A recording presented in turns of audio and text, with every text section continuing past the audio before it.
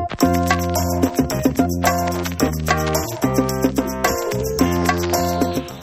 to the Vegas Gang podcast for May 21st, 2009.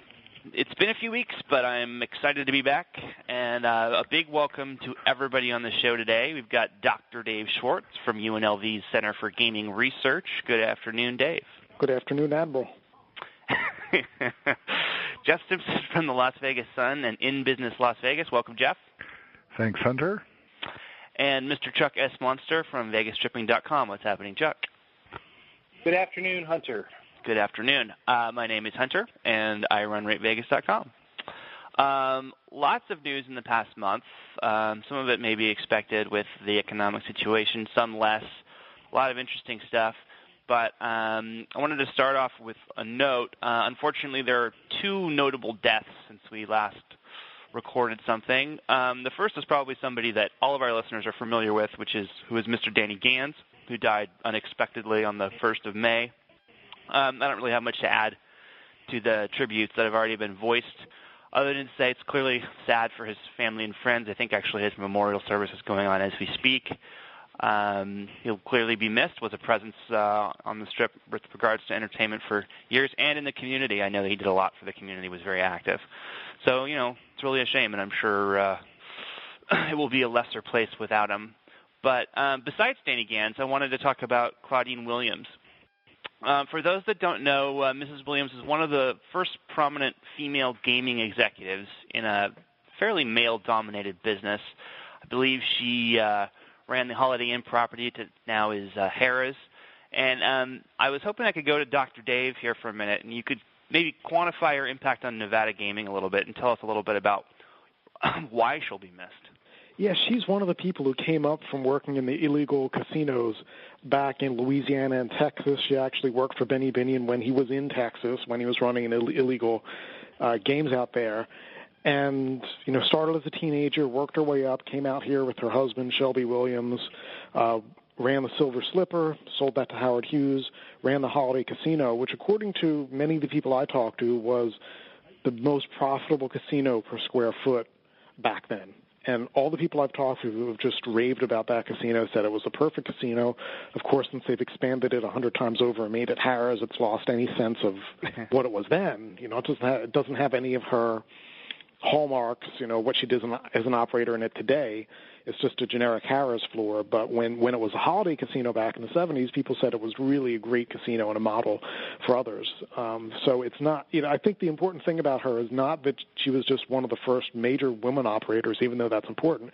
She was just also a really good casino operator, which everybody seems to be unanimous on. One of the people who was quoted talking about her in her obituary was Jack Minion, who, I tend to take his word for it if he says somebody knows what they're talking about, because he certainly does. So, she was really, one of the great operators, one of the people who kind of brought the industry from illegitimacy to legitimacy. And also really, I was lucky enough to meet her on several occasions, and just always really nice, always had time to sit and talk to me, and always had nice stuff to say about other people. So really classy woman, too.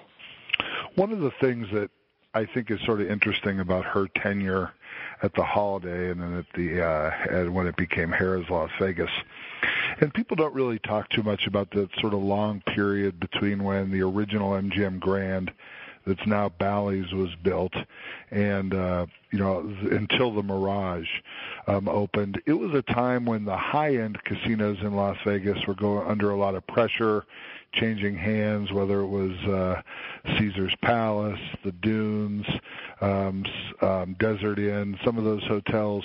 There was trouble at the high end here in town, but the mid-market, lower-market casinos like the Holiday, like Ralph Engelstadt's Imperial Palace, Circus with the original owners, and then Bill Bennett.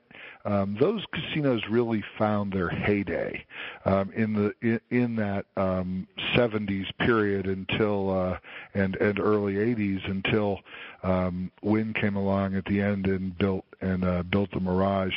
And it was a time when those casino owners, including the Holiday, and I went to the Holiday.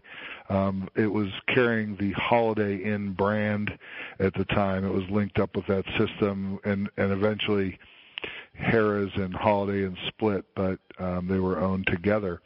But the Holiday was one of those casinos that had like a million different offers, sort of like Bob Stupak did at the old Vegas World before they built a big tower above it.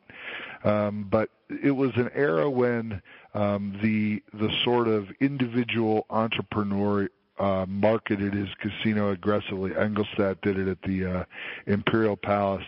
And a lot of these kind of offers and tour availability kind of things were what exposed Las Vegas more and more to the broad middle class as air travel became more and more affordable. Those casinos were really right at the heart of it. Doing direct mail and all kinds of sort of aggressive marketing pitches to bring people to town, folks who maybe couldn't have afforded it back in the days of, the original Flamingo and Caesar's Palace and stuff like that. So Claudine was was definitely a very aggressive marketer and when we talk later about Pansy Ho, I think there's going to be there's sort of a connection that I wanted to mention in that Claudine got her start in illegal gambling. And here in Nevada, we sort of have sometimes we can get a little sanctimonious about, when we talk about somebody like Pansy Ho, whose dad has, obviously has some connections with some illegal activity in Macau, and we should remember that almost all of our town's forefathers, the kind of people who came to Las Vegas they almost all had connections with illegal gambling somewhere else in the country. Claudine and the Binions, no exceptions. And I think that sometimes we might want to cut Pansy Ho a little slack. And so I just wanted to throw that out there. But Claudine definitely will be missed. Well, I'm glad that we got a chance to talk about her a little bit. Gaming in Las Vegas are not always great about their history, and other than guys like Dave and what he's doing at the Center for Gaming Research, it's good to sort of remember sort of some of these really key figures and where they came from and what makes the place what it is today. So I'm glad that we were able to get a few words in. So going from there, we'll get into our first topic of the day. And actually, there's a couple of stories that surround this single company. The first things I want to talk about, and these are regarding MGM Mirage. The last time we were together, it still looked like MGM was on the verge of catastrophe and might have been forced to sell one or more properties to raise enough cash to complete City Center. Since then, the company came up with a financing plan that included both new equity and debt, along with some adjusted terms from some of their banks. And I believe, on the other end of the deal, they had to allow some liens on some properties, including Bellagio and the Mirage, which may significantly reduce the chance those properties would be sold in the near term. But what I want to know is this. Is MGM now out of the woods as when it comes to getting City Center open? Do they have everything that they need, despite what the press releases might say? Is this crisis over? Jeff, maybe I'll start with you. As far as I can tell, it is in terms of opening City Center. Now, as for what the economy is going to do, how they're going to perform at City Center, how the rest of their properties will do, I don't know. Certainly, the more pressure they feel on room rates, and they're going to be adding to the room rate supply problem when they open City Center, that remains a question. But I think as far as opening it, and it was vital that it open. I think it's going to. I agree with your assessment. It makes it much less likely that they're going to sell a Las Vegas property. They weren't, I think there were some bottom feeders trying to find a great price, and MGM successfully resisted it. They were so lucky in that so much of the debt that they had borrowed was just sort of, in effect, it's the corporate version of the signature loan rather than the mortgage type of loan, and so they didn't have a lot of debt tied to property, and so now to improve their lot, get a little more money, they have tied a bunch of their properties to these improved terms, but so that does make it less likely that they're going to sell one of their big Las Vegas properties. It wouldn't surprise me if they sell something outside of the market, but probably in the market, it's pretty tough to envision any of their big properties going away. Well, what's interesting to me is that weeks ago, even everyone was talking about property sales, and it really looks grim. But MGM really pulled this one off. I mean, I think if you look at their public statements all along, they said something along the lines of, we will be able to manage this, we'll be able to pull it off. But it seemed like leading up to this, not a lot of people believed that, or at least thought that it would maybe more, that they may have to take steps that they didn't want to take. And I'm wondering, do people like Jim Murren and the other folks at MGM Mirage deserve a lot of credit for really pulling this off? Well, I think maybe what it's going to come down to is they really do know what they're doing. Part of the issue is now with the internet being around, it's a lot easier for all of us to find out what's going on day to day with these financial structures, where before this we wouldn't know unless you were scouring the back pages of the Wall Street Journal. Nobody's going to know what some casino company is doing, and how to get what's happening with the financing. I think it's because there's so much more information out there. We're able to see what happens as it's going on, and it's much easier for people to second guess. As someone who really doesn't know maybe as much as he should about how you build an $8 billion project without having all the financing in place before you start, I really don't have any way to handicap it. But I think at the end of the day, there's still going to be a company that has a lot of exposure in the Las Vegas market. So unless the broader economy improves and people start going to Vegas again, I just can't see how it's going to end well unless that happens, and unless it happens probably within the next year or two. So the fundamental problems are still there. What they need is for City Center to spur some growth, spur some demand. I mean, it's adding to the problem on the capacity side, on the supply side, and what they need is for this property to be exciting enough to spur demand. It's unlikely it's going to offset the new capacity, but at least to prevent significant erosion in room rates, added to the erosion we've had over the last year or two. One of the things that's, sort of interesting that affected them was Dubai World. I mean, Dubai World saw its own financial situation deteriorate, but MGM was able to skillfully negotiate, sort of a truce with Dubai World, get them to renew their commitment to the project. As it turns out, that is still a coup for Lanny and Murren. That investment from Dubai World. Dubai World spent a whole lot of money on MGM stock that's now worth, less than $10 a share, and they invested a bunch of money in half of City Center, arguably worth less now because those condos are worth less. So, that was still a great deal, and the fact that they were able to get them back up to the plate, kicking in their share of money, that's another important component of why MGM's looking so much better. Without that Dubai World, truce, it's hard to believe that they would have been able to negotiate these other problems with the banks, and they would have had to do that property fire sale.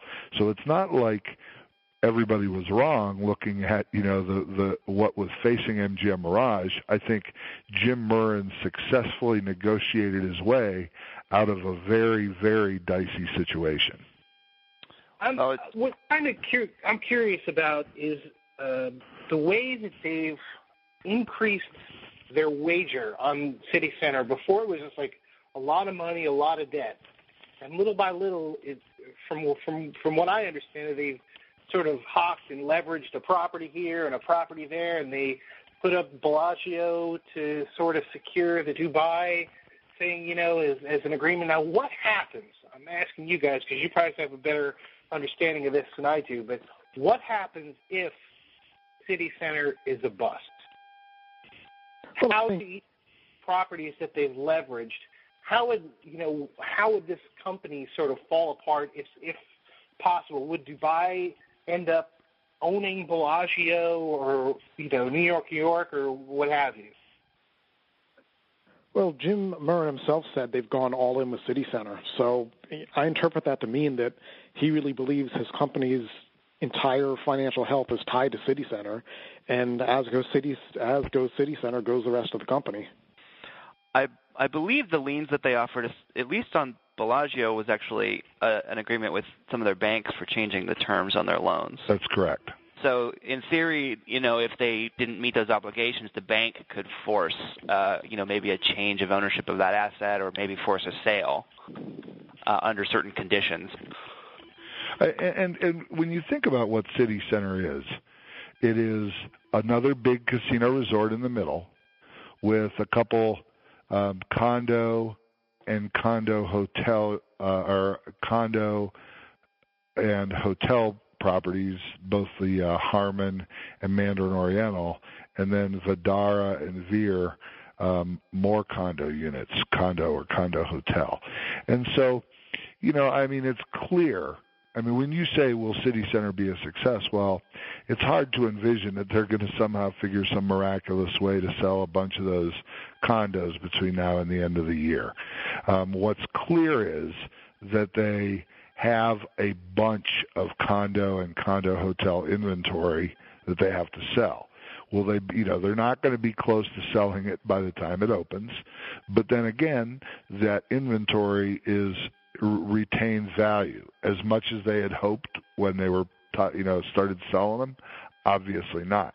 But they bought themselves enough breathing room on the condo side, I believe. So what they need is a decent performance out of Aria and out of the casino hotel. Those condos are going to be a millstone around the company's neck for a while, and there's no way around that. But I don't think that sinks the property. I think that they do need to sell some of those units, but they need some excitement out of Aria.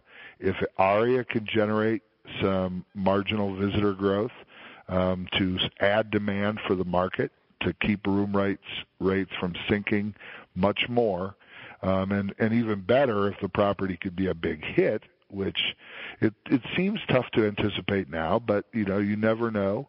Then that whole property can start to become more of a positive. But I don't think, it's going to be, you have to really define what you mean by if City Center tanks, because I think that there's almost no way that they're going to sell a lot of those condo units between now and the opening. It's just too tough to get the appraisal and borrow the money to buy into a place like that. Nobody is sure of the value of them. Right. There was an article in the Sun, I think today or yesterday, on that topic exactly. Well, that's where there's some disgruntled buyers who want negotiated prices down. I'm always amused by the chutzpah of people like that who, they somehow think the company is responsible for, paying back the bet when it goes the other way. I have a feeling those buyers wouldn't be telling MGM, you know what, let us give you $1.4 million because the thing's worth a lot more had the market gone the other way. MGM gave up the upside by gave up potential upside if the market had kept going up by selling early. And, those people, they took on risk when they made it. I don't have a lot of sympathy for, these are $1 million condo buyers, some as low as $500,000 or $600,000, but on average about $1 million. These are not naive, hicks coming in to buy a double wide. These people are not fools, and so when I read Liz's story, and I think that that may be a perspective somebody has, but I don't have a lot of sympathy for them. I think that story even mentioned that the way that the agreements are set up, that I think MGM has to sell or have proceeds from the condos of something like $238 million or something like that, which I think even the deposits get them more than halfway there, which are non-refundable. So, I mean, like you're saying, most of these things may sit empty, but it's not going to torpedo them. They'll be able to fulfill their obligations under almost any imaginable scenario. And they have this inventory, very valuable inventory, thousands of condo units that are worth, on average, more than, around $1 million, even if they're less, even if they're worth $600,000-700,000. That's a lot of money when you multiply it times a few thousand. So, and I think what's working in the long term, what's working to their benefit is that people in 2005, 2006, 2007 got into the condo market because they thought it was going to keep on expanding forever, and hey, I can eventually flip it and make some money. I don't think people are going to stop believing that. Sure, right now everybody's scared, but then once it starts creeping up again and people start to see everyone else making money, people are going to get back into that again. So I think fundamentally, the real estate market's going to pick up again someday, and when it does, they're going to have a lot of rooms. Now, what I'm wondering is, Lonnie supposedly bought a penthouse at Manor Oriental. As long as he doesn't pull out and try to get his deposit back, I think that they'll probably be okay. One thing that's sort of interesting about that, Hunter, is, Liz sort of referred to it, how they're friends and family. A lot of mid-managers and upper-level managers at MGM are in that thing. I know a few myself. Fairly high-level folks who spent pretty big buying more than one in some circumstances, and the problem is that you sort of have an assurance of buying of being able to get the borrowing done a couple of years ago, and now that assurance is gone. So some people probably are looking at losing some deposits, and you may end up with a few investors who are just, they're going to consider that money, down the drain. But, there are a lot of MGM insiders who are part of that investor class. Yeah.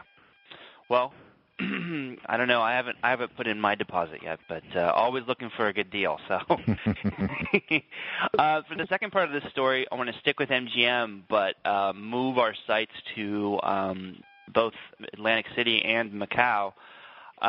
This week, the New Jersey Department of Gaming Enforcement, I believe that's the correct entity. Division of Gaming Enforcement came out with a recommendation for the New Jersey Casino Control Commission. That to find Ms. Pansy Ho an unsuitable business partner for the company.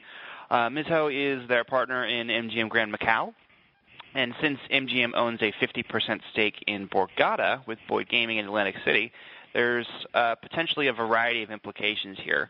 The first question I want to send to Dave, and that's with how these things usually go. Does the Casino Control Commission typically follow the recommendations of the DGE? They often do, but it's not always a slam dunk. They don't necessarily have to. And kind of looking back at it, if you could put together kind of an all-star team of all the people who have been denied licenses in New Jersey for not being suitable, you'd have a pretty good management team. You've got the Perlmans, who ran Caesars World very successfully in Vegas for about 10 years before being denied a license by New Jersey. Hilton Hotels were all denied a license. Yeah, Baron Hilton denied a license in New Jersey. So they're and then of course you have Columbia Sussex, but so it's not all good company, but it's pretty good company to be in.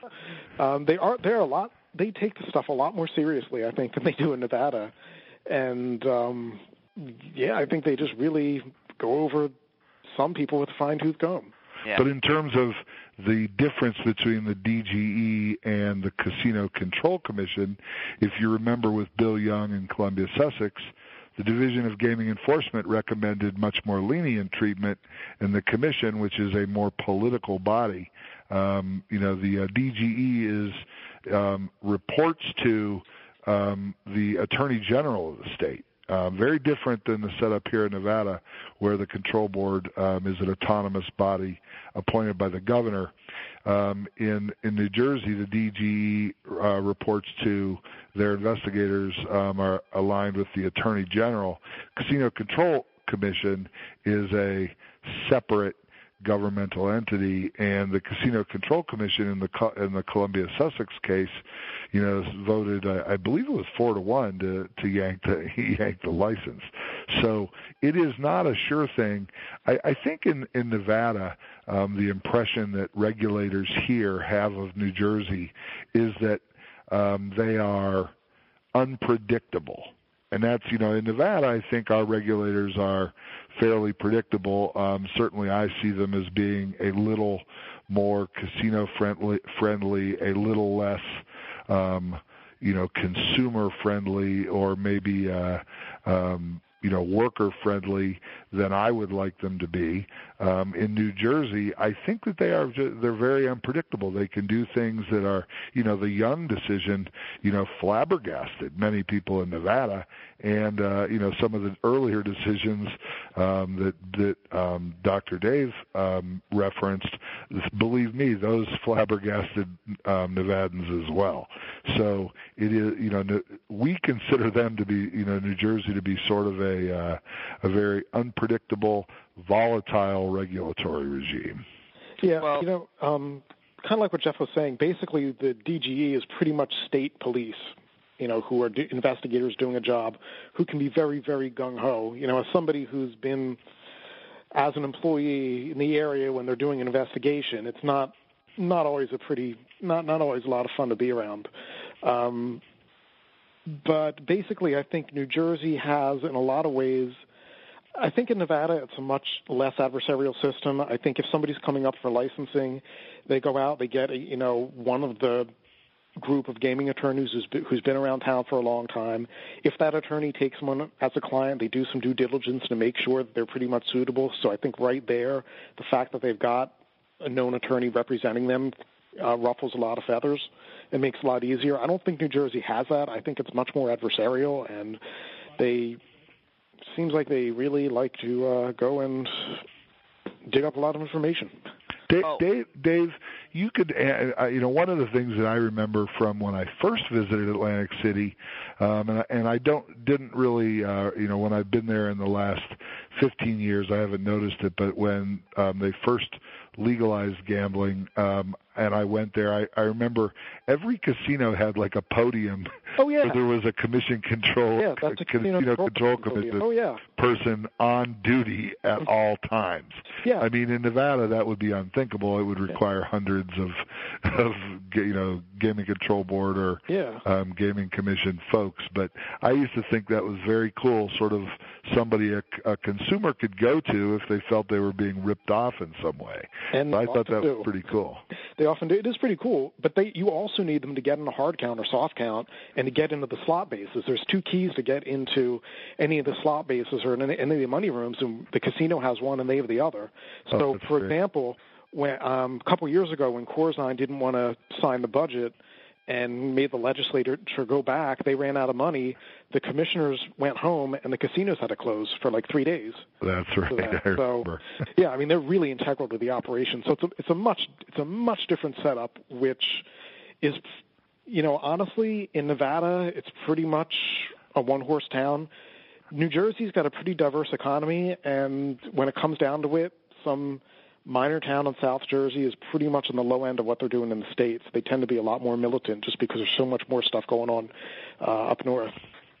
Chuck, I have a question for you, because I know you follow both Macau and Atlantic City closer than I do. What do you, if MGM has to pick, if for instance, let's say that this proceeds and they have to make a decision, we can either continue to operate in New Jersey or we can continue to operate in Macau. Any sense of what's more likely, or any opinion of what you think might be more likely? Well, given the current state of things, I'd say, they'd probably keep the horse they got in the race going, in Macau, the bigger horse. It's got more potential.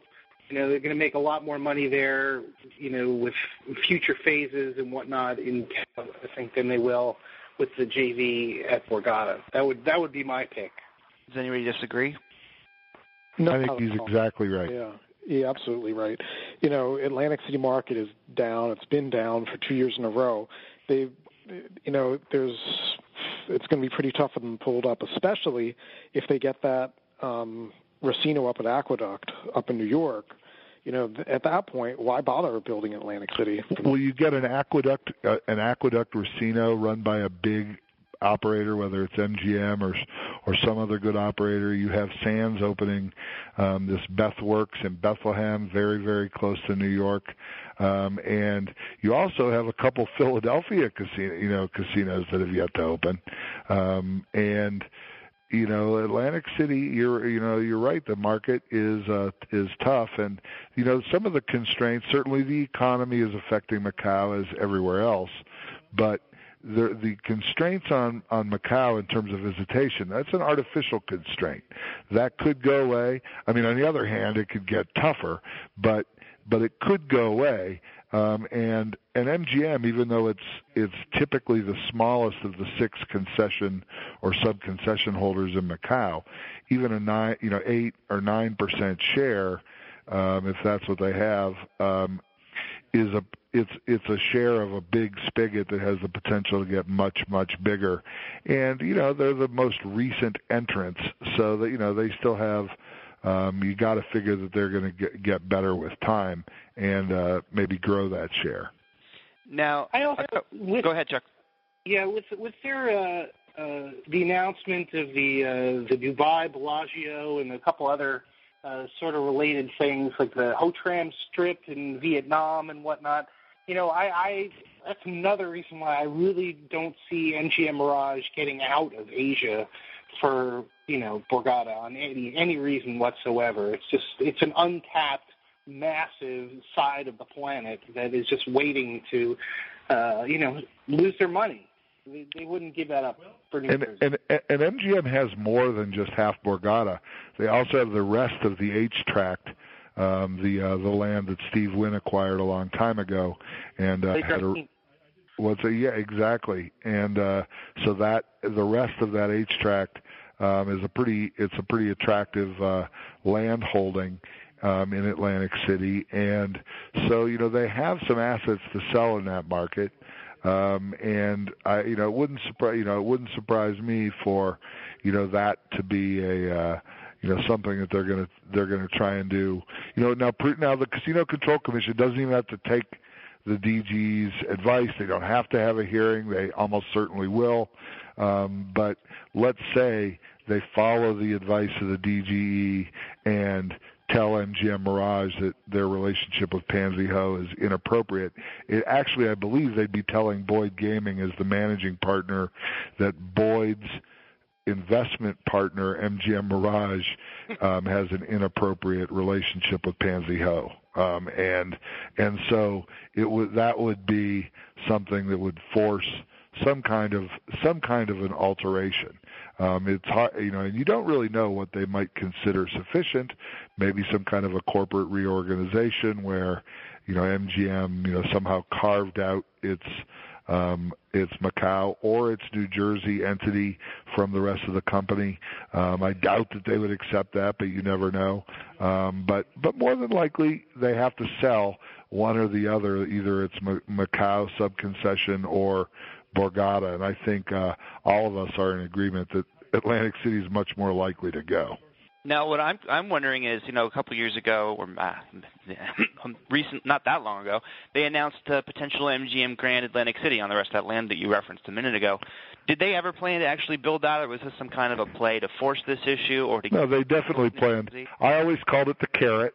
It was a couple of years ago, the DGE was ready to recommend approval of the Pansy Ho relationship, and they got a new chairwoman of the Casino Control Commission.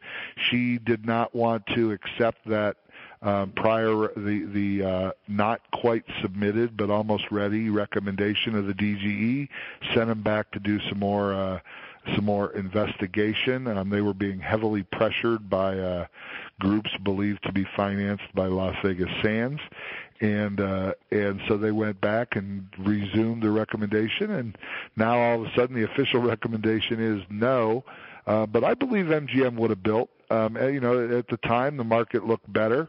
They didn't have a smoking ban. They didn't have Borgata was sure doing very well, and it looked like a really nice, good casino might continue to transform the market like Borgata did, and they felt, hey, they really believe, that's a company that really believes in its abilities. So I have now, was it meant to influence regulators there? Yeah, sure. We're going to come and build a sports arena and, condos and a big hotel casino or two. It was going to accomplish a couple birds with one stone.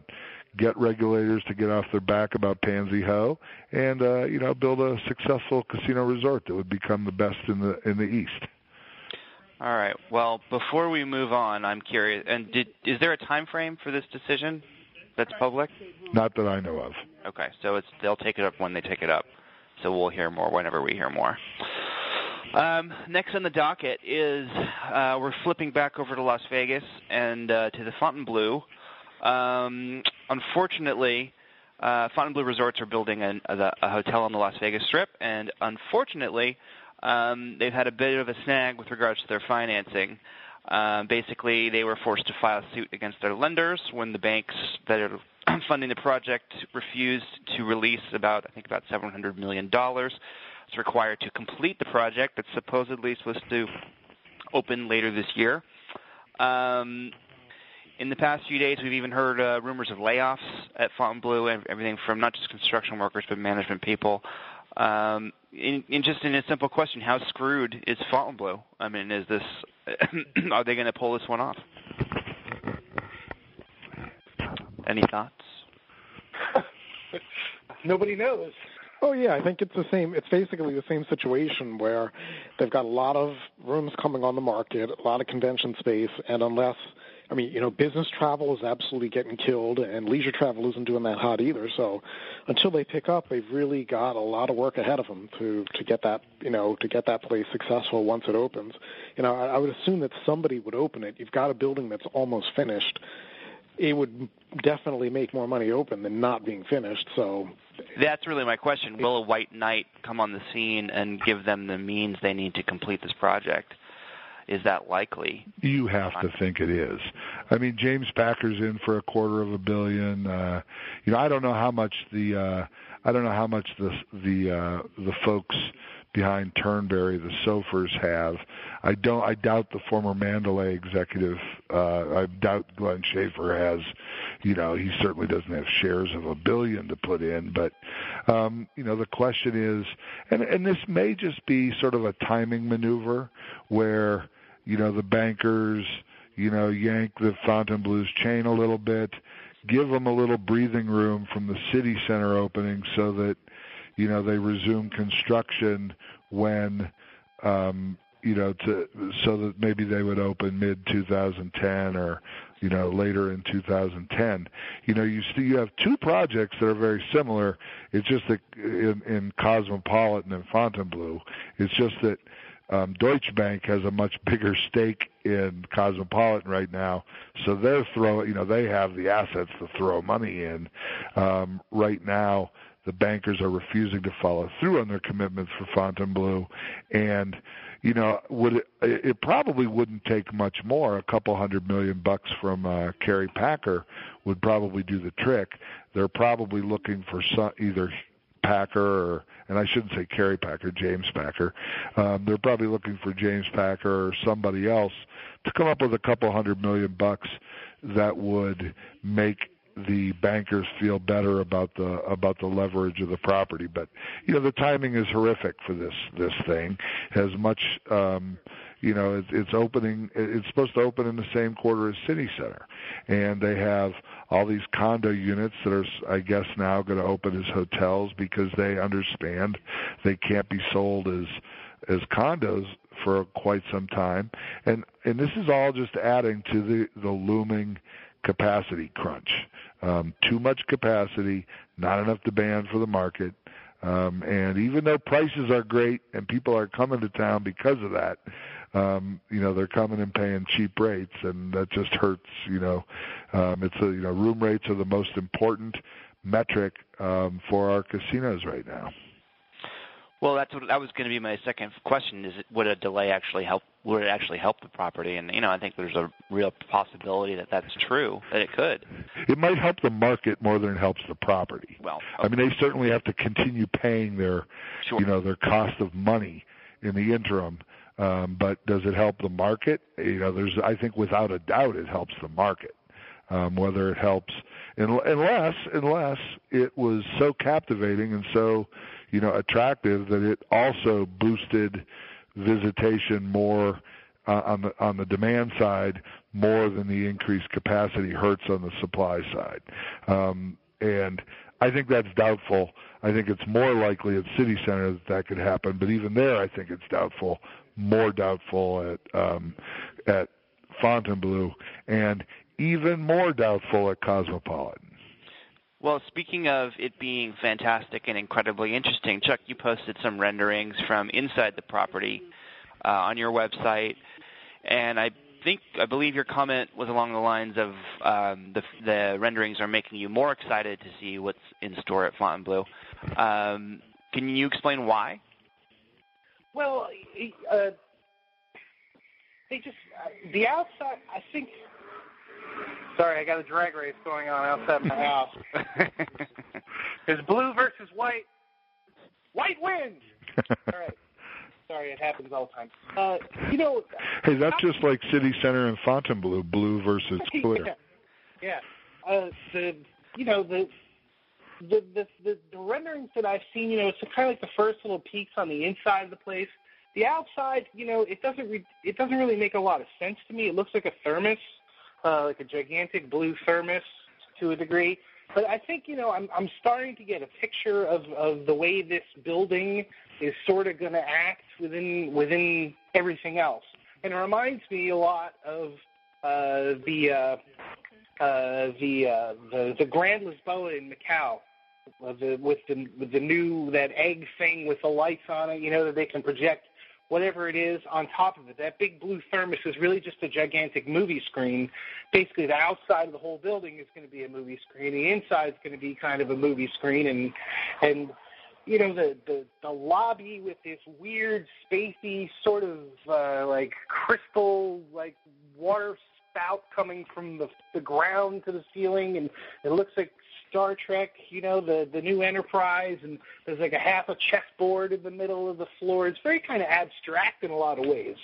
And the colors, it's got a little bit of an Asian beach sort of theme to it, but it seems really elegant. I'm looking at drawings here, so you can't really tell till you touch it and you taste it and you feel it. But it's got a really elegant sort of beach thing. You could walk around either in a tux or in one of those Borat, whatever. I don't even know what the hell those ridiculous bathing suit things are called. A unitard. Unitard, that's it, yeah. It seems really exciting and really kind of comfortable inside for me, and almost a little avant-garde in some spots. A lot of the interior renderings I've seen of some of the other joints. Particularly like we don't really see too much like the casino areas or actually anything of the Aria, but like the hallways and stuff, that some of it just, it just seems really kind of glass and metal and really kind of hard and steel and whatnot. And this, it's not groundbreaking. It's kind of like the M Resort to a degree, but that's a gorgeous property. That one is, and this seems, I think it's going to be just the same. Chuck, you know how people, when they look at the evolution of the Wynn properties, and they say, look at Roger Thomas and Wynn, what they did with Bellagio or Mirage, then Bellagio, then, Wynn, and then Encore. Would it be fair to say that this is sort of, this is Glenn Schaefer's, baby? Would it be fair to say that this is sort of a continuation of Mandalay Bay, then the hotel at Mandalay Bay? Is it sort of a blending and a refinement of what they did at Mandalay and the hotel? Yeah, I think that's a really good way of looking at it. He's sort of been stepped away from the biz for, how long has it been since Mandalay Bay opened? Was it? That was 10 years ago. Yeah. Well, 10 and a half. So that's like an eternity in terms of casino design and whatnot. And I think maybe the steps after, like the Mandalay Bay and whatnot, you could probably look at Red Rock as like the huge jump like after that, even though that does incorporate a lot of that typical station kind of, movie theater or whatnot, food court deal that they do. But in terms of the way that type of design, it seems like it jumped to there, and now it's kind of coming back to this now. But the hotel has the hotel at Mandalay has what you were talking about, sort of that very avant-garde kind of lobby. Minimalist, sort of dark. The rooms, though, very dark, but fairly plush. I mean, there's a lot of softness, a lot of fabrics in the room. So it's not. I mean, I was just going on your description because I haven't seen. I think that Jeff, you're exactly right, and that's a point that I would have made. I mean, this has definitely got, from what I know of Glenn Schaefer and his design sensibility, and I know he's very interested in art. This is like right up his alley from what I've seen, and it's clear. It looks to me like it's got his fingerprints all over it. I mean, I remember looking at original drawings for Fontainebleau from, I think these are now 2 years old, but the inclusion of a Zen garden on the casino floor level. I mean, to me, that the little I know of Glenn Schaefer, that seems very Schaefer-esque. Something that would not be out of place in that connecting hallway between Mandalay Bay and the hotel. So I can totally imagine that, and I do think we're seeing his influence on the design from the little bits that we've seen. One of the things is just so, I feel sort of sad that these properties are opening in such a tough economy. If these properties, it's my opinion, if these properties had opened in 2006, that the hype would have been unstoppable. That the demand for the city would have grown astronomically. And there's something now about a depressed economy like this that just sort of, people have downscaled their ambition in terms of what they're looking for out of travel, and yet, they're never going to get a better opportunity to come and stay at, beautiful places like these and some of our more recently opened resorts like, Encore and Wynn and other places. It's just sort of sad that these properties aren't going to be able to capitalize on the kind of go-go attitude we had back when, say, Wynn Las Vegas opened. Yeah, it's true. But the opening of a Wynn Las Vegas happens only once every 10 years, 15 years. That's a really monumental event. I don't think anything could compare to that. Well, quite honestly, I expected City Center to trump it. I mean, when you think Mirage, when you think Bellagio, then I think Wynn Las Vegas would be the three most recent examples. And I fully expected City Center to be that kind of a thing. You have, the Harmon Overpass cutting through the Strip. You have all these dense condo towers in, close proximity, a very, urban environment. You know that there's going to be some dramatic art, some dramatic, some very dramatic things in that project. And you look at the thing, it still looks very cool. Some people don't like it. I very much like it, but I just am sort of disappointed that the time has changed and it's just not the right time to be opening something so great. They're not going to get their fair shake, perhaps. Well, hopefully they can overcome it because it is some pretty interesting stuff. But as speaking as a consumer, I wouldn't mind to have City Center and Fontainebleau spaced out a little bit more than they were originally planned to be. But we'll see what happens. Of course, someone's going to open that building someday. It's just a question of when and who. Moving on from Fontainebleau, the Center for Gaming Research at UNLV, of which Dr. Dave is the director, recently released their analysis of the past 5 years of gaming figures. I wanted to talk about some of the trends in these numbers.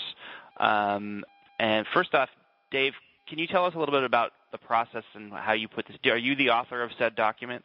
Yeah, pretty much it's just taking the numbers from the gaming revenue reports for the past 5 years and taking the biggest, kind of the broadest snapshot, which is the annual figure for the entire state, and comparing it and seeing where it's going. And it's kind of interesting because one thing I hadn't suspected was seeing how much the capacity of Nevada casinos has fallen. And we've lost something like 7,000 slot machines in the past 5 years. 389. Yeah, and if it hadn't been for the growth in poker, which added, I think, about 400 tables, and a lot of growth in Baccarat, we would have lost a lot of tables, too. Probably the equivalent of maybe 2 or 3 mega resorts worth of casinos closing. Significant decrease. Yeah. So let's see. What I'm asking is, based on this information, do you ever make any projections? Do you have any guesses? Are we going to continue to see a decrease are these trends going to continue? I don't know about a decrease, but I don't think we can see the kind of increase where we're adding capacity for so long, and those numbers are going up for so long. It doesn't look like they're going to go up. Even after these new, even after Fontainebleau and City Center open, we're not going to be back to 2004 levels as far as capacity goes.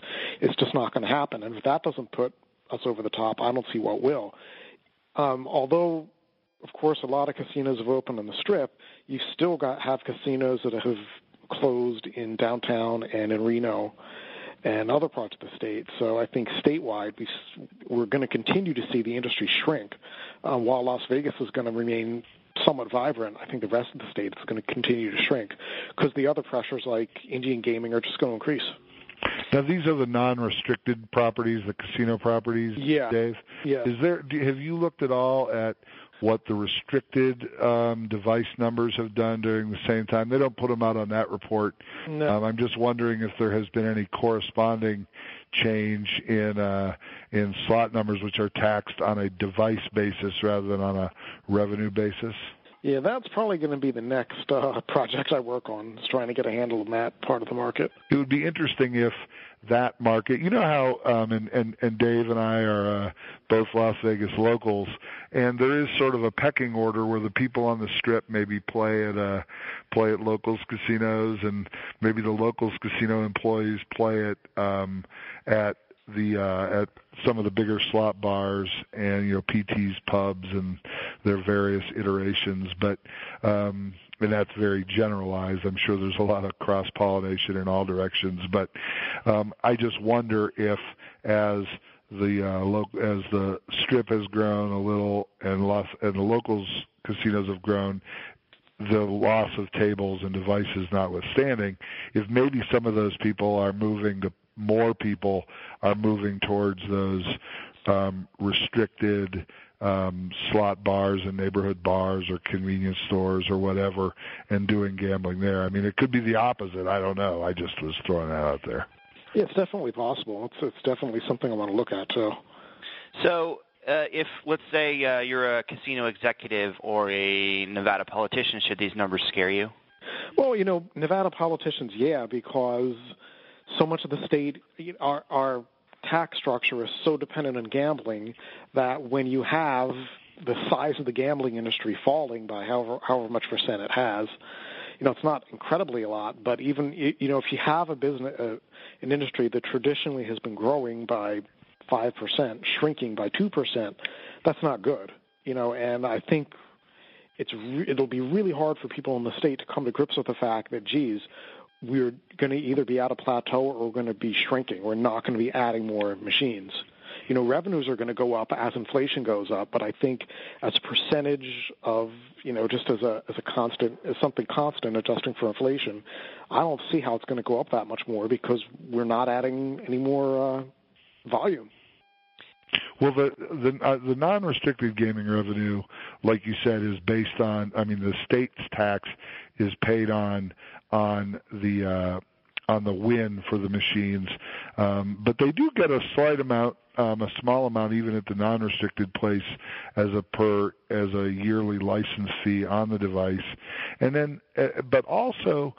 The state, the money the state makes from casinos is not such a huge amount of it is gambling connected, but not gambling tax based. Gambling tax, big piece of it, but sales taxes that are connected to casinos, sales taxes on rooms, on food and beverage, on entertainment.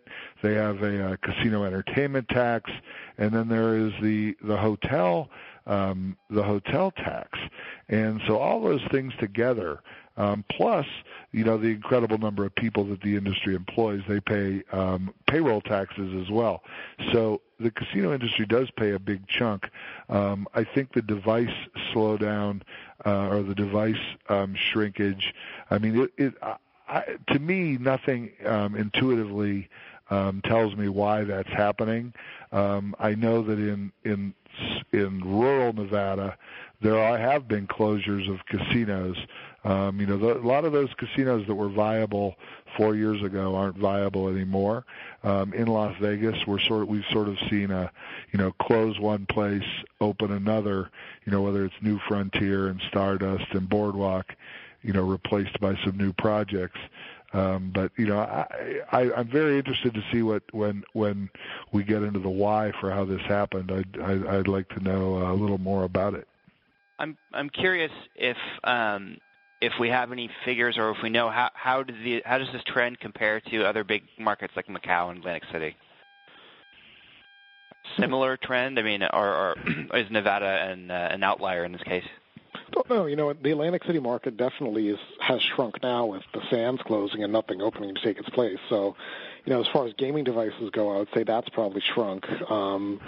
Macau has added an awful lot of capacity, so I think they're a little bit still, behind the curve there. They're still on the way up.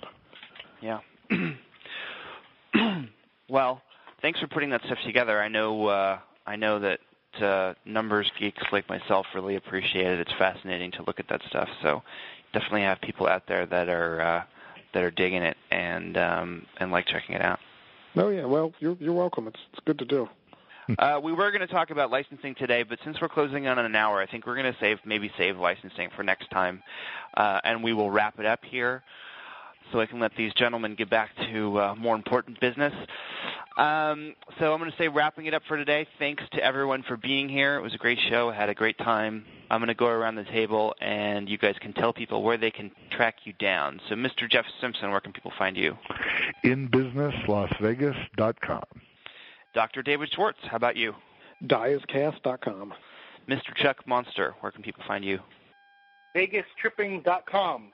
Excellent. And I'm at RateVegas.com. And thanks to all, and have a fantastic weekend.